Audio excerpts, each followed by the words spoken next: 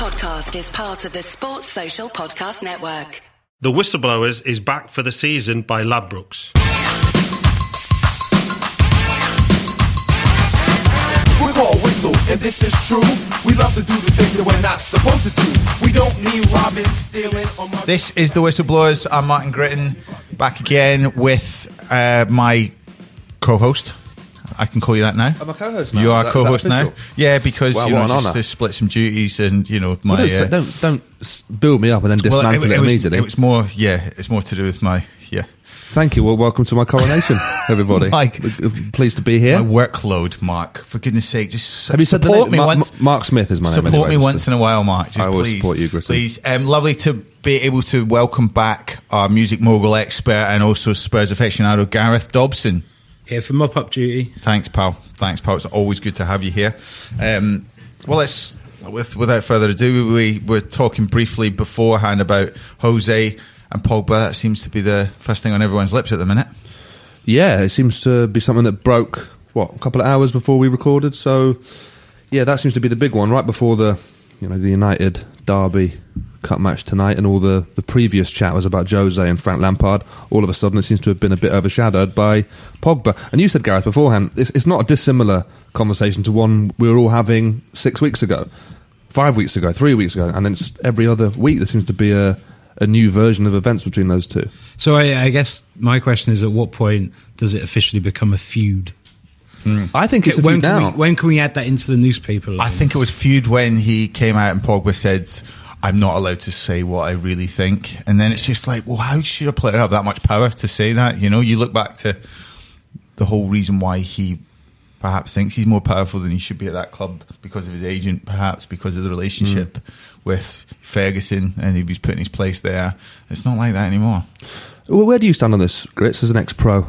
Where do you stand? Have you got a side in this? Have you got a dog in the fight? Well, if there's not, managers can never let a player have more power than them, and it's strange to see Mourinho in that position. And it doesn't matter if you're Man United, just get another player in. People talk about the fact that you'd be losing one of the best young midfielders. I get that, and there's something to blame on both sides here, but the manager is the manager. It should be the uppermost thing at any club for people to respect. People don't like Ferguson necessarily. When he wasn't always, he had some tough times, and when he was having tough times, he still stuck to his task. Do you think that he? I mean, the whole Martial story a couple of weeks ago was that Martial was signed a new contract because he thinks he can wait out Mourinho and last longer with the club. And maybe Pogba was thinking the same thing. I can do what I want here because the guys in finances upstairs know that I'm more valuable to the club. Yeah, and Jose might be gone in 6 months. It definitely feels like there's some sort of chess game. Sort of who's going to make the next move, who's going to wait it out.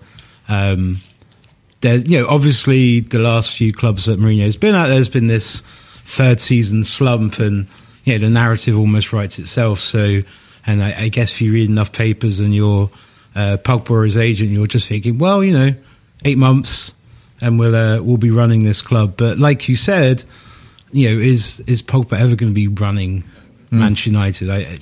The institution feels like it will always be too big for him. Yes, as it should be. It absolutely should be. But when it comes down to him liking tweets from Barcelona or a post on Instagram and people reading into that, it must make the old school journals and some of the new school journals that have just got a bit more credibility, just must make them shudder when you're just seeing people write stories off the back of this utter tripe. Yeah, but I suppose when you buy a player of that size now, not just Pogba, but you could look at Ronaldo, Messi. Let's say Messi was to move. You're buying a brand. You know what you're buying. You're buying someone who's very visible on social media. Pogba, really embraces that whole side of things. So you know what you're getting, and this is maybe a bit of a risk. The worry for me at United is that Woodward now has come out and unequivocally backed his manager, which might be a weird one to put all your eggs in that basket, because as we say, he might be gone soon. And then all of a sudden, unless United get a director of football in to replace Woodward on the football side of things, then he's a guy who's got no credibility left at that club. So it's a very dangerous balancing act at the minute. Don't you feel the channels, though, at that level, in terms of the CEOs, the CFOs, or any of that kind of C-suite level that is outside of it's outside of the crosshairs, you know. Gazidis is one of the first people that I've ever seen move, you know, at that level to another club. But for it to even be a story, like a transfer, wasn't it? It was so weird. I mean, there's a lot of weirdness about that. We'll come on to that in a bit. I But want to see him on the pitch doing kick-ups. yeah, Unveiled to the AC Milan crowd. The last thing I would note about it is, in terms of, like, you know, you were talking about how Pogba embraces social media and that side of his football identity.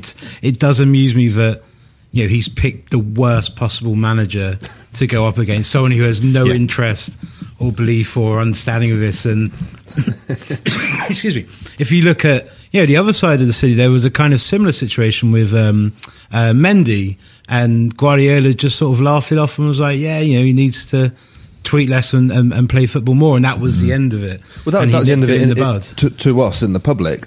You don't know what he said behind closed doors, but the point is, he got him to stop doing it. Yeah.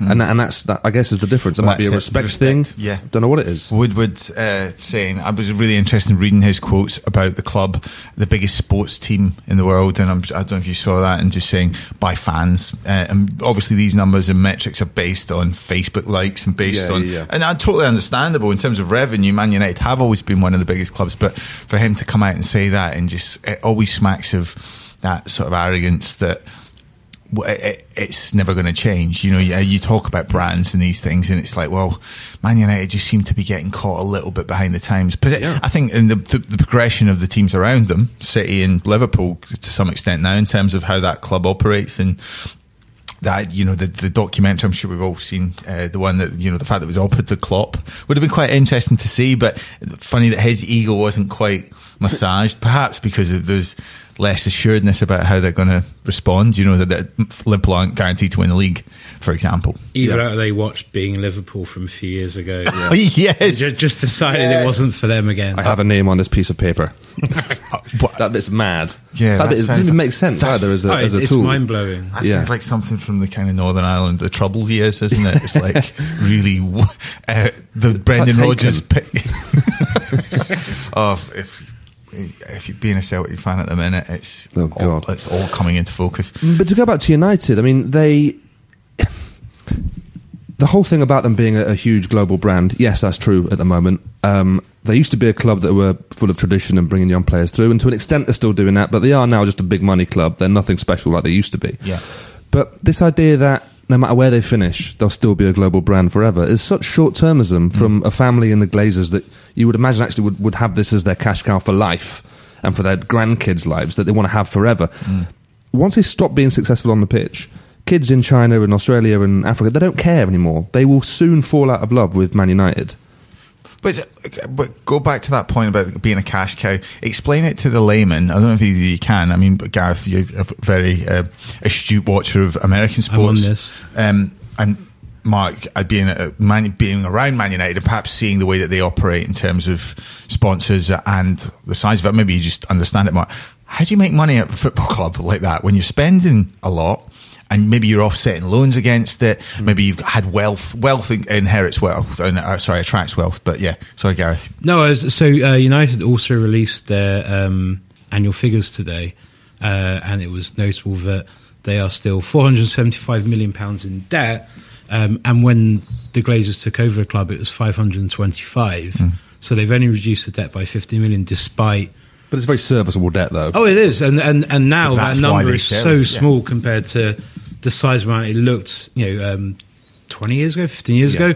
But the most notable thing is this is because the Glazers have basically been living off the cream. Yes, they've been, and what a lot of cream as well, because the revenue of the club has always been relentlessly high, and it's even also when they're out of the Champions League exponentially since they've took it over. So, if you're from a fan's eye view, you're disappointed that essentially the debt level has stayed at the same point despite bringing in all this additional money. But from the Glazers, it's like, well, it's a slightly smaller debt, which add on 15 years or whatever, that's a much reduced number in I'd real love to know terms. the margins, basically, what they're taking out, dividends, and I'm sure it can be public knowledge. It must be somewhere. But it's terrifying. I think it's exceeded 100 million over since they've taken over his personal. I think easily. I think it's interesting to see what's happening other side of the city with Man City, who have got owners who are actively putting in a lot of money and, you know, making a project out of it. Or it might be a Qatar PR project, but it's still a project. They're still doing good stuff for City and the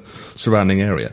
Whereas United have got a family taking money out consistently, and the only way they can possibly do that is by people like Woodward getting all these different commercial deals around the world. So the money they're making is huge, but it has to be to service the debt that they've got and everything else. So on paper, liquidity, they've got a lot of money, but actually they can't spend what they'd like to spend because they've still got this debt and Glazer's taking money out of it. Yeah, well, that makes perfect sense.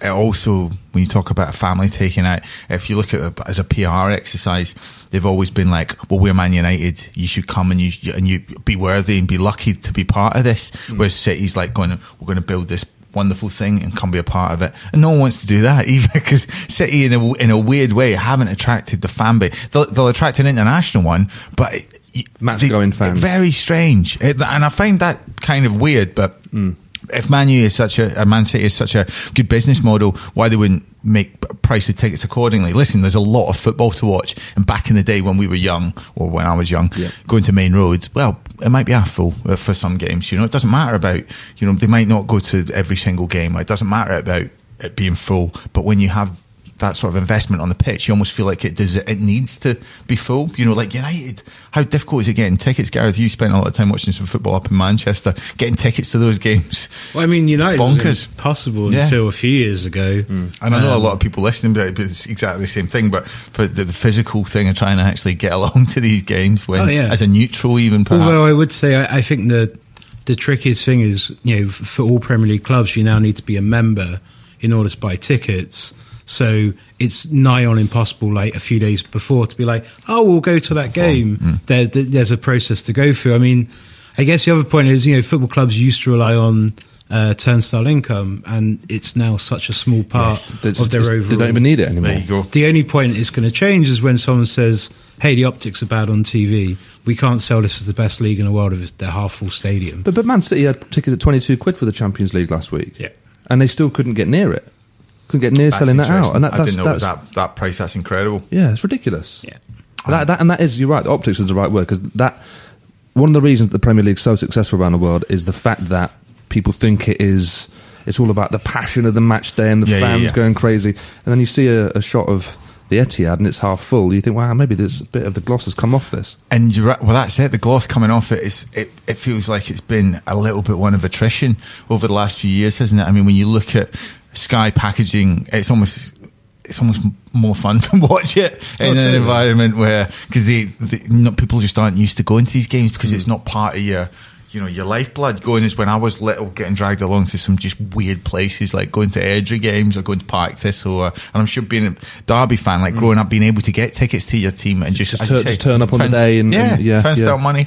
But probably the most telling reason as to why it's working is we're about 15 minutes into the podcast. We haven't spoken about a football match. So obviously something's working. Yeah, either that or the fact that we haven't been drinking loads this week. So I say loads, it's always me. The Watneys is flowing tonight, though. I can see Mark. Got myself a Watneys? No other pale ales are available. Well, we have, it's the best free beer you've had tonight. Yes. So, thanks to Watneys for supplying some of that as our beer partner.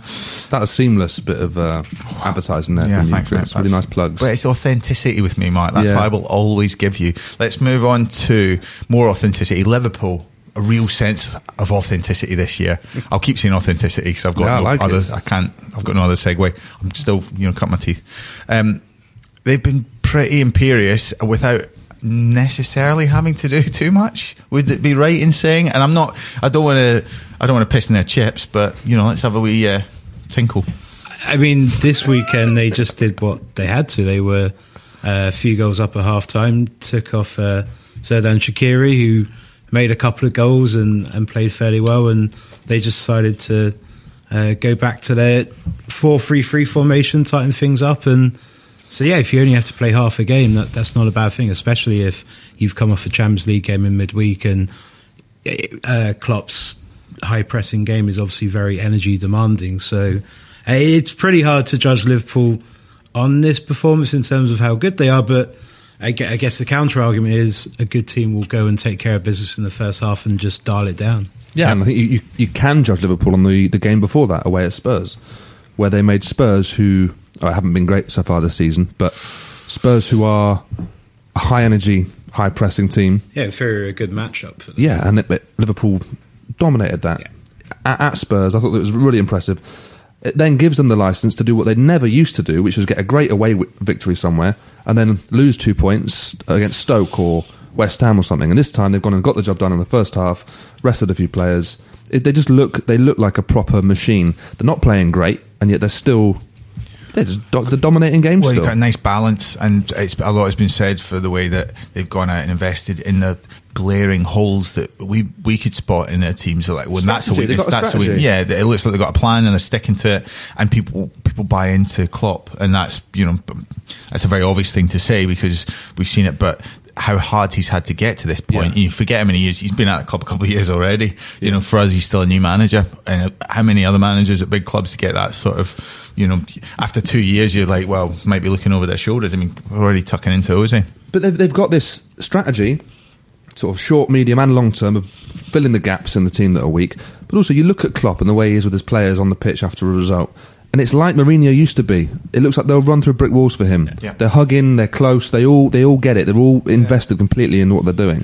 Liverpool, for me, I think they're going to win the league this year. I think they are going to be too strong for even City. I think they'll beat City, and I think they will. The depth in their squad now is great. Well, let's go back to the Spurs game, because there's a few things we'd like to talk about Spurs. Gareth, I think there's like not just slow start, but there's again some easy things to go to. Look, a lot of England players, a lot of guys have expended a lot of energy already.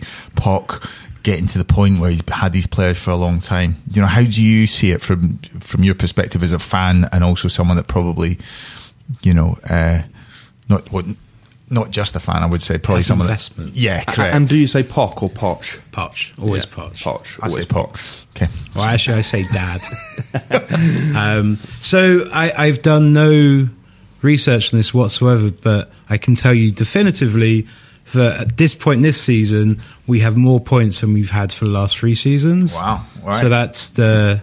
that's you trying to... That's the lie. Trying to paper over the cracks. Totally. So Spurs are traditionally under Pochettino slow starters, and yet we won our first 3. Obviously, losing 2 is definitely a sizable blip. But if Spurs can follow their usual path, which is October, November, really crank into gear and go on a run, then they might actually have a good season. But it's kind of hard to tell because, Harry Kane looks like a former footballer at this point. The poor lad just absolutely shot, and he'll never admit it. And, famously, he's one of the fittest players at the club. He's very invested in, all the modern techniques for keeping your body healthy and optimised. But as we are. Finely tuned men. I think he only has 1 Watneys a night. Does he? Yeah, apparently. I don't believe it. How can you stop at 1? It's impossible. Yeah. But my therapist. It's tricky because 3 weeks ago, Spurs were being lauded for the continuity of their squad. Not signing anyone was apparently a benefit. Yeah, I remember that. 2 weeks later, it's like, they look tired. They really, you can't do this without refreshing the squad. Just someone, anyone, just a guy off the street. Because he won't play Llorente. He won't give him minutes at all. He's shot. So what's the point? I don't know what's going on. I mean, Son's back, but he's not a replacement for Kane necessarily. No, he's a great compliment. Yeah. And he did do well when Kane was out the team last year, but I think long term you can't think about. I think you want a pivotal striker there rather than a Son. And if he's not going to play Llorente, then Grits, have you got your boots still? Yeah, well, I'd rather wait till they get into the new ground because it wouldn't feel right playing at Wembley every other week. Just But are you confident though in Spurs turning this around again? Not particularly. I do think that teams have an expiration date, especially when you have a lot of players who've been together for a long time. I am a little fearful that window has maybe closing in terms of Spurs really challenging for the title. I think those 2 years where they pushed Chelsea a little bit and finished behind Leicester and Arsenal actually. I think were their best chances. I think the squads and the teams now are probably a little bit better, especially Liverpool, Manchester City. So I think the new stadium may have come a year too late, and I suspect that. I think it might be a battle to stay in the top 4 this season, just because I think Chelsea are very efficient, and Arsenal have their issues, but they have enough about them, I think, to go on a run, especially if the new manager can bed them down a bit over the season without dropping too many points. Well, in terms of investment, it could be worse. You could be Newcastle. So let's come back to that after a delicious Watneys and a break and a look to next week's fixtures. The Whistleblowers is lubricated by Watney's Pale Ale. Watney's Pale Ale, the Whistleblowers Beer of the Month.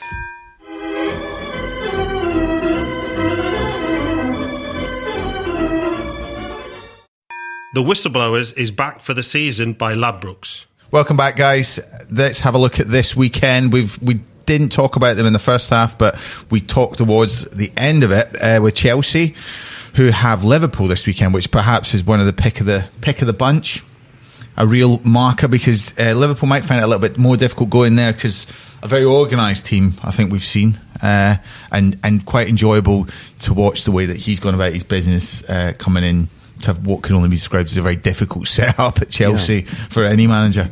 Yeah, and he's done a really good job. It was, oddly enough, after their first non-win of the season, there's been a few questions about how it's going, but that seems a little unfair. Yeah, I think so. They just see, I use the word efficient. They're just getting it done without too much fuss. Yep. I do think, which isn't like Chelsea. I know. It's all quite Chelsea-esque. I think the best move they've made so far is actually bringing in Giroud for Mata. I think Giroud's actually he makes everything tick in that final third. He's such a good 9. He's on a great wavelength with Hazard. He's the reason Hazard has started so well, I think. I mean, the space. Was it the game? The game last week where they had Morata on, they took him off, and Giroud comes on and just creates 2 for him in the space of 15 minutes, and it just looks like they're a different prospect entirely with Giroud on the pitch. Part of that is down to Morata's confidence. He's obviously a confidence player, but Giroud's he's a World Cup winning number 9. I mean, he is a top class player, and the more you watch him, the more you cannot believe that Arsenal let him go for such at all, but especially for such a little amount of money. But Arsenal, it almost feels like, Arsenal, looking at the shape of a team, it's all about the shape, I think. When you've got a player like Hazard's quality, because people forgot how good he was, and without having that space to play, it's like De Bruyne has an enormous amount. Eriksen has that nice amount of space, and I think maybe complements well with Ali because of the way that Poch plays his lineup. But those players need the space to play. They need that freedom, because it's like you get the feeling sometimes that Hazard, he's quite easily and quickly dejected in a football match, but by Giroud just pushing the line so high, it just creates that. And Giroud's getting the benefits from it. I think at Arsenal, when he played in that, it was like, come on then, show us what you can do. It was like, it was down to him to score goals. It's like, that's not your role now. That's your role's to be a team player. At Arsenal, and you miss a chance or two at Arsenal, it's like, we'll give Welbeck a chance. He'll miss a chance or two. Give the next one a chance. It's like, that was just what happened. And the other thing I'd say about Chelsea, which makes me think they're going to have a good season, is how settled that side is so quickly. They have Europa League commitments, but that's when they rotate. Otherwise, you look that starting 11 is pretty much bedded in already. It seems to be, and especially, Kovacic and Jorginho seem to, it's like they've been playing forever together. It just seems like they seem to gel really well. They complement each other really nicely. 2 of the best passers of the ball in the league, easily. And then you've got Kante, who's basically, 2 or 3 players. But that's it as a unit, and it's a very fresh, it feels like a fresh unit, doesn't it? Because Fabregas, Drinkwater, those sort of guys that, they've been at the club a while, maybe played in a certain style, well, Drinkwater hadn't, but just not really established himself, and playing alongside guys that were like, that kind of whole. But look at the depth there. You mentioned too, Fabregas, Drinkwater. You've still got Barkley as well, Loftus-Cheek. These are all centre midfielders that can, any of those 6 and go into that 3 or 7 there that you can go into that 3, and that's incredibly strong. Well, maybe that's the reason when we look at the rest of the league and say, well, it's not as strong, because you're like, well, should these players? All up. Yeah, should the players be playing? You've got teams like Palace, Fulham have done well with what they've got, but they're going to hit walls, and they're going to need players that have got experience. Well, they're missing Kearney already. I mean, he's been out for a couple of weeks, and they really miss him. Yeah. And if you are in trouble once you lose Kearney, and Kearney's a good player, but he's not an elite player maybe. Yeah. But if you're missing him, then you need to strengthen. And if Chelsea are hoovering up every bit of British talent. What can you do? It amazes me that Loftus. I mean, I think that's because of the window this year was a particularly. It's just a crap time to close the window. Yeah. I mean, the fact that players, teams don't know what they need till after a few games in. You never do. It's just the nature of it, and it's depressing because you get there and you're like, oh, well, we've done all this, but this is what we need now. But you can't find out until you kick the tires a little bit, and that's sometimes what you feel like you need to do. And incredible that Barkley and Loftus-Cheek would have not forced that. I kind of admired Lukaku in a way where he would always hang himself out. Well, I'll go and play and score 22, 25 somewhere. Yeah. West Brom, Everton. I want to play football and I want to play at a good level, and I'll go and score 20 goals a year. And I won't be it is. treated, in that way. Whereas, some of the younger ones, and rightly so, they might have gone back then and thought, well, Sarri's slightly different. Sarri might give me that chance, but the season's passed you by pretty quickly. Yeah. I said, well, Harry Winks for you guys is one that Pocket is given a. He loves him. And we're actually a little short in central midfield at the moment as well, because Dembele, it might be a season too far. Wanyama has so many injury issues. Those two, the two heavy players. Yeah, that's your wrecking squad. Yeah, and Winks is the only player we have who really has that. In theory, he's our Jorginho. Yeah. He's the one who's going to keep ticking it over, short passes, keep it moving. So if he can stay fit, he will be like the proverbial new signing. Yeah, I love Harry Winks. Yeah. And actually, we've mentioned a few English players there. I think we are at a point now where we've got some outstanding English players coming through and finally going into an England setup which is quite positive and not an awful place to be like it's been the last 30 years. You look at Winks, so every week we mention Will Hughes. You look at Winks, you look at Hughes, you look at Loftus-Cheek. Barkley's still a young man. He's still a young man with a lot of ability. When he does play for Chelsea, 20, 30 minutes at a time, he always does something. He always does something to catch the eye. He's a quality player. And it's just, a positive thing that we can mention all these players as being top players in the Premier League. Do you think that James Maddison's going to be in the next England squad? Has to be. I think he has to be. I think Will Hughes has to be. I think there's a few. In fact, the last England squad I was a bit across the middle. Aren't we? Just play why not? You're going to play it across the middle, not me. I'm not. Yeah, did you say sullying. Did you say wig? Oh God, it's just, you can tell I need a Watney. So just too dry this week. It's absolutely killing me. Talking about the financial fair play and brand engagement and fans, we're just we're missing that usual. Just unwind. This is very cerebral because I've got got Gareth and yourself in, so it's like it's a thinking man's pod, which is just I suppose too far for me, Mark. Maybe we could rebrand. I'm enjoying listening to you both though. Well, let's look at a couple of other clubs that. Well, sorry, before we go on, how do you see that Chelsea-Liverpool game going? I find it quite hard to call, which is quite fun. You could see Chelsea perhaps controlling the game a little bit if they can suffocate Liverpool and stop them from attacking the fullbacks. Which that was probably the most exciting thing to watch will be Salah and Mane versus Azpilicueta and Alonso. That's probably the key matchup. I think that it might be an honours even. Stamford Bridge, you always get the feeling, or whenever we're watching it, whether it's the camera angle or not, it's quite tight. It's always just the camera. It's just the camera's a bit lower. That's all it is. Very narrow but I quite like that, and for that reason, you almost see it from the player point of view. You don't see as many spaces, and everything seems a bit compact. And for that, Highbury used to look. Yeah, absolutely. So for that reason, it lends me to suggest that Chelsea would find a way of. So because of the camera angle, you think Chelsea are going to win it? Well, let's see, shall we? Yeah, let's see. I think Liverpool wins. Does Chelsea are going to win it? You just talk to it like I just think Chelsea are going to snuff out Liverpool in a way. Sarri is a man that kind of he knows Liverpool from before. He's played against Napoli, didn't they play them? He knows how they play. I think he's inherited a stronger team than what he left at Napoli. I think he's going. If I can get these guys playing the way I like my teams to play, I've got an absolutely cast iron strong unit here that can do a job for me. So I think Chelsea, it'll be a very tight draw.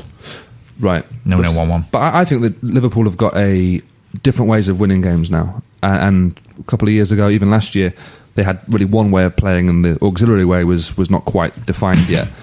Compared to Man City, you know what you're going to get with City, whether it's first minute or 70th minute, no matter what the score, they're going to play a certain way. Yep. Liverpool now they can hit you on the break, they can damage you in different ways, they can do the whole counter press thing. So for me, I think Liverpool win this, and I think they win it comfortably. Well, that'll be interesting. Do you know what? It'll be one worth watching. Sold. Yeah, it'll be one worth watching. Get a few other. Well, this is the thing. Newcastle. We spoke before. I feel you got to feel sorry for the way things have happened there for the manager. Just dealing with the situation he has. But Leicester go there. Leicester are a funny unit at the minute because they still have the remnants of a great side, and they've not really refreshed it in a way that perhaps has been as comprehensive as other teams, but they've still got a backbone that can beat any team in the league. So that's an interesting matchup. You got, and also the camera angle at Newcastle's quite high up, so the spaces that provides. It's more like kickoff. I mean, I love the fact that you're mocking me for football knowledge here, Mark. I'm just looking for talking points. God's sake. So on Leicester, they've won the last few. They've been looking a lot better. Vardy's broken his duck after his suspension. Yeah. Also, I think their middle two, Mendy and Ndidi, are very impressive. Yeah.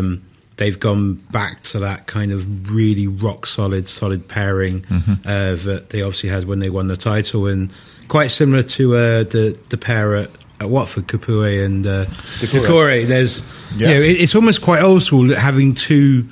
I don't want to say they're both destroyers, but they are, very strong, physical, and very mobile winners, as well. And very mobile. Box to boxers. But I don't understand why someone like Arsenal haven't come in for an Ndidi or a Decore. That is such a clear solution to your problems. Why wouldn't you do that? It just seems too obvious. Maybe that's what it is. It's just too obvious. Well, Emery, let's move on to Emery. So he's got a tough matchup this weekend because Watford have no fear when it comes to playing teams at the minute, and going to Arsenal might be something they look at as a winnable match, but Arsenal put themselves in a better shape, perhaps with the best performance of the season at the weekend. So how do you see that one going, Gareth? I'm still unconvinced by Arsenal. I think they've won 3 in a row now, and they're maybe looking better. They kept the first clean sheet of the season, certainly the first I can remember for a while. Is that the first one, is it? I think it may have been, although a lot of that was due to Czech playing well again, he appears to have kind of worked out this whole passing the ball out Toblerone situation. Feet, I call him. Oh yeah, and head. But it's Watford are going to be absolutely kicking themselves for not beating Fulham this weekend.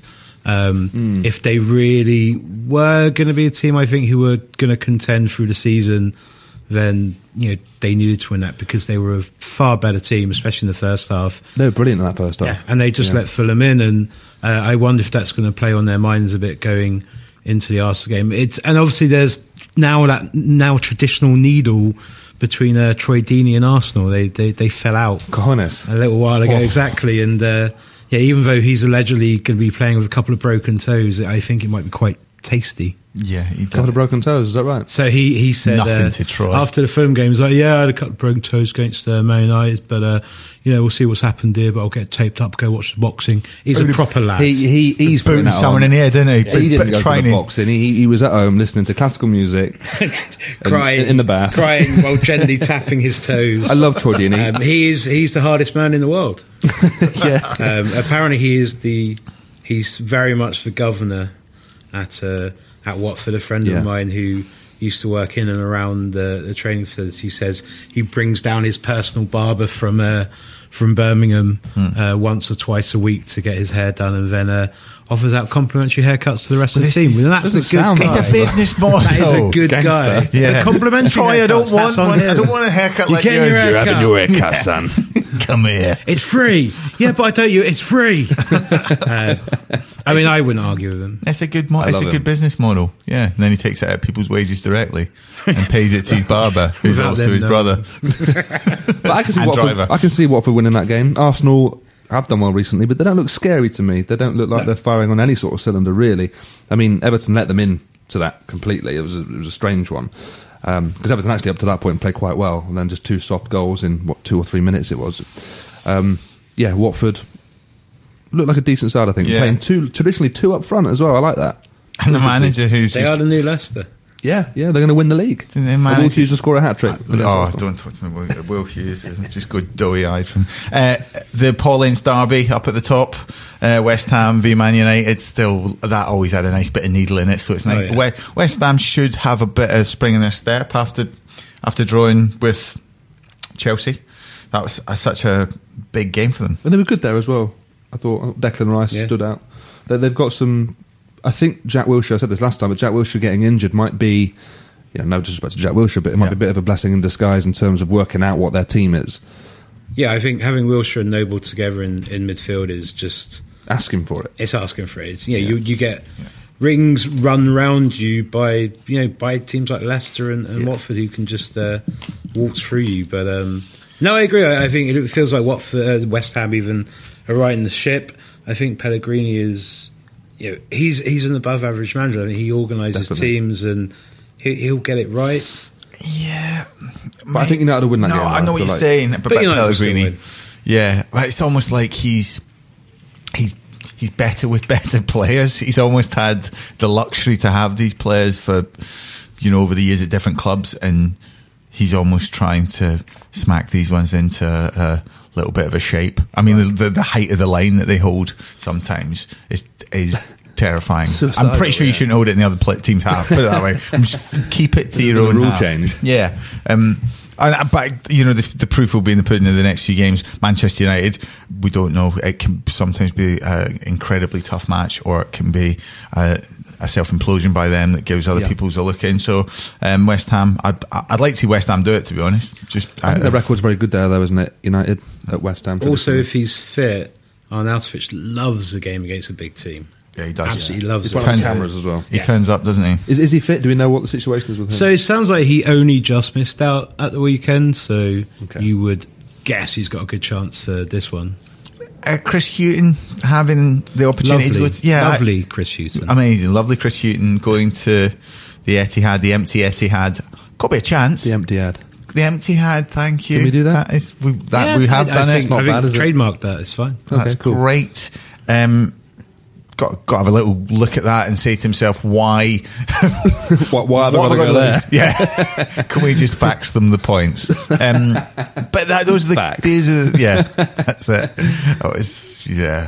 I literally when in League Two we would play some games away. We're like, we've got 5 lads injured. We're playing a youth team on the bench. We're going away to Darlington on 10-hour coach journey. Can we just fax them the 3 points and maybe send them a box of roses? Wine, yeah, just say, guys, listen. This is on us. Listen, but ironically, those would be the games you go away and get something. Yeah, it would just be absurd. You'd play on a pitch that was so compact mud, and it'd be bouncing around, and youth team players turning up, and then the manager would then play the same team a week again, going, I'll give them a chance, and we get pummeled 8-0. Of course. And but that's... It was the adrenaline the first time. Yeah, it was just like, oh my God, what are we going to do? This panic. Blind panic. But yeah, hopefully lovely Chris Hughton's a little bit more organised than us. And I wouldn't suggest they had a fax machine. Although they all have fax machines. I think they do still. Deadline day. I think they do, yeah. So I reckon PDF machine? It's apparently it's all PDFs now. Of course it is. Depressingly. That's the reason that the De Gea didn't go to Real, wasn't it? Was that they couldn't convert a PDF into a... That's true. Have you read the story? Do you know how hard it is to find a free PDF converter? Like 5 minutes back into a Word document. They're like, how do you sign a PDF electronically? I don't understand. It's Roboto Light. I've not got it on my computer, so it's not reading the Just font. Just use Preview on the Mac. I don't have the Mac. I don't have it, for God's sake. What do you use on a PC? I don't know. Oh, he's staying. He's staying at United then. Do it on the iPad. Can you just, it's fine. I don't know how to attach things. So I agree that Chris Hughton is a fine man, an honourable man, and a good football manager. Good manager, yeah. I suspect that City are going to absolutely ruin them this weekend. Well, okay. Yeah, let's see how that goes. Wolverhampton, Wanderers, Southampton. Seeing as we've got through everyone else, I'd like to take Wolves. Wolves are lovely, aren't they? Oh, lovely Wolves. What a side to watch. Was it lovely Chris Hughton? Sorry, I've not... I love a Wolves chat. Yeah, they're a great team. They're and so Moutinho, good to watch. everyone giving it the old... Because Moutinho would have done well before that goal against Man United. We'd have all gone, he's having a great season anyway. Yeah. And then after that goal at Man United, you're like, there he is. That's just cementing his place in as one of the performers. Amazing they got him. Wolves that they restored some sanity to the window this year. We've seen Richarlison, who actually turns out might be brilliant, but he went for 40 mil, 45 mil, and the next week, Moutinho, 110 caps or whatever, 5 million quid. This is great. This is exactly what I want to see. Football manager signing, wasn't it? Oh, it was a football manager. It's just like, you can get Moutinho on the 4th week if he's available for just wait for it, and then you get him. Just a wonderful player. I mean, it's a shame. No, you're right. It's a shame that Wolves are sort of run by an agent, because I want to be able to watch them and enjoy them without any guilt whatsoever. But it's difficult. But to watch just objectively as a football team, they play something. For a team that's just come up, they've got to be the most impressive team that's come up since probably, Forest in 95, 96? Yeah. Espirito Santo, I love the manager as well. Great beard. Yeah, powerful. Yeah, great guy. Really into their Lovely Espirito. Their use of the bombing fullbacks who are basically wingers, Johnny and Doherty. Yeah. Who are both playing really well, and Bolly's looking great at the back. Bolly's looking good, and then the attacking three. I've been really impressed by Raul Jimenez as well. Yeah. They're like a bronze-shirted Porto. Yes, they are. Jimenez actually was one that I hadn't really considered at all this season until maybe 2 weeks ago. It was all Hotter and it was all whatever. But actually, he looks whatever, guys. But all the chat was Hotter and Neves, wasn't it? Yeah. And Moutinho to a lesser And extent. Neves has played very well. Yeah, all three of them have. But Jimenez has been really, really impressive. To lead a line in the Premier League like that, I think is very good. Who's that? Who have I got my fancy? I think it's Costa. He gets a game for them. Is that Helder Costa? Helder Costa. He's getting minutes. Didn't even know who he was. Yeah, he was only striker available. Slotted him in. Got me a few Gets points. it done. Gets And then they've done. got the enigma that is Adama Traore, who I'm not actually convinced is a very good footballer, but he's deeply effective. I think he could be the best player in the world. Do you know what? Deep affection is what I want from him. He's deeply effective. Did I just say that? Yeah. I don't want deep affection from a man. I said deeply effective, but deep affection works too. Yeah, well, I've got cloth ears. I have deep affection for him because I think he has the ability, and this makes me sound like a maniac. Careful. I think he has the ability to be an absolute top player. I mean, Pulis started getting the best out of him last year with his final ball, and he needs that again. He needs someone to say, look, Adama, just when you get in that final third, beat your man just once instead of twice or three times and get a ball in. He's a juggernaut once he gets going. But his attributes physically, unbelievable. So quick, so strong, so good and pacey on the ball. You sound like Alan Hansen. I am Alan Hansen. Strong, quick, Quack. powerful, pace, strength. Yeah, well, look, you'll be grovelling, lads, when you see him win. Stop putting these Ballon d'Or, Adama Traore, 2022. Ballon d'Or. Well, for Barca, you'll see. Well, okay. Well, we can always come back to that because there'll be no hiding place. Wait, are they going to beat beat Southampton? We'll out. Are we recording this then? Yeah, we've started. Oh. Southampton, I really like because I've got Danny Ings. Oh, interesting. Dingmeister. That's why I like them. Dingzo. Who's the one that's got sore toes? There's another striker, not Troy Deeney, the other one. The one at Southampton. They're playing Chazzy Austin. Chaz. Oh. Yeah, well, we must with Chaz and Dave. That's almost like a nice way to bring it round to kind of a tribute to him. Chaz Austin, he coming back for Southampton. I suppose Long is a good foil because he works very hard. Or Danny Ings called him a battering ram. I've never seen a battering ram look like that. No, it's quite next model. Yeah, very much so. River Island. But then they've also got Gabbiadini on the bench, who's still getting over his wedding cake. So that's the issue he's got. That's why he's never going to get off the bench. But they've got like 4 strikers there that in another year might have done something. But certainly Ings looks like a player. Mark Hughes inspiring us as much as his players. So if you want a hot take, I'd love one. I think this iteration of Southampton may have perfected the notion of the single most mediocre football team in Premier League history. Wow, okay. They are deeply uninteresting. Yeah.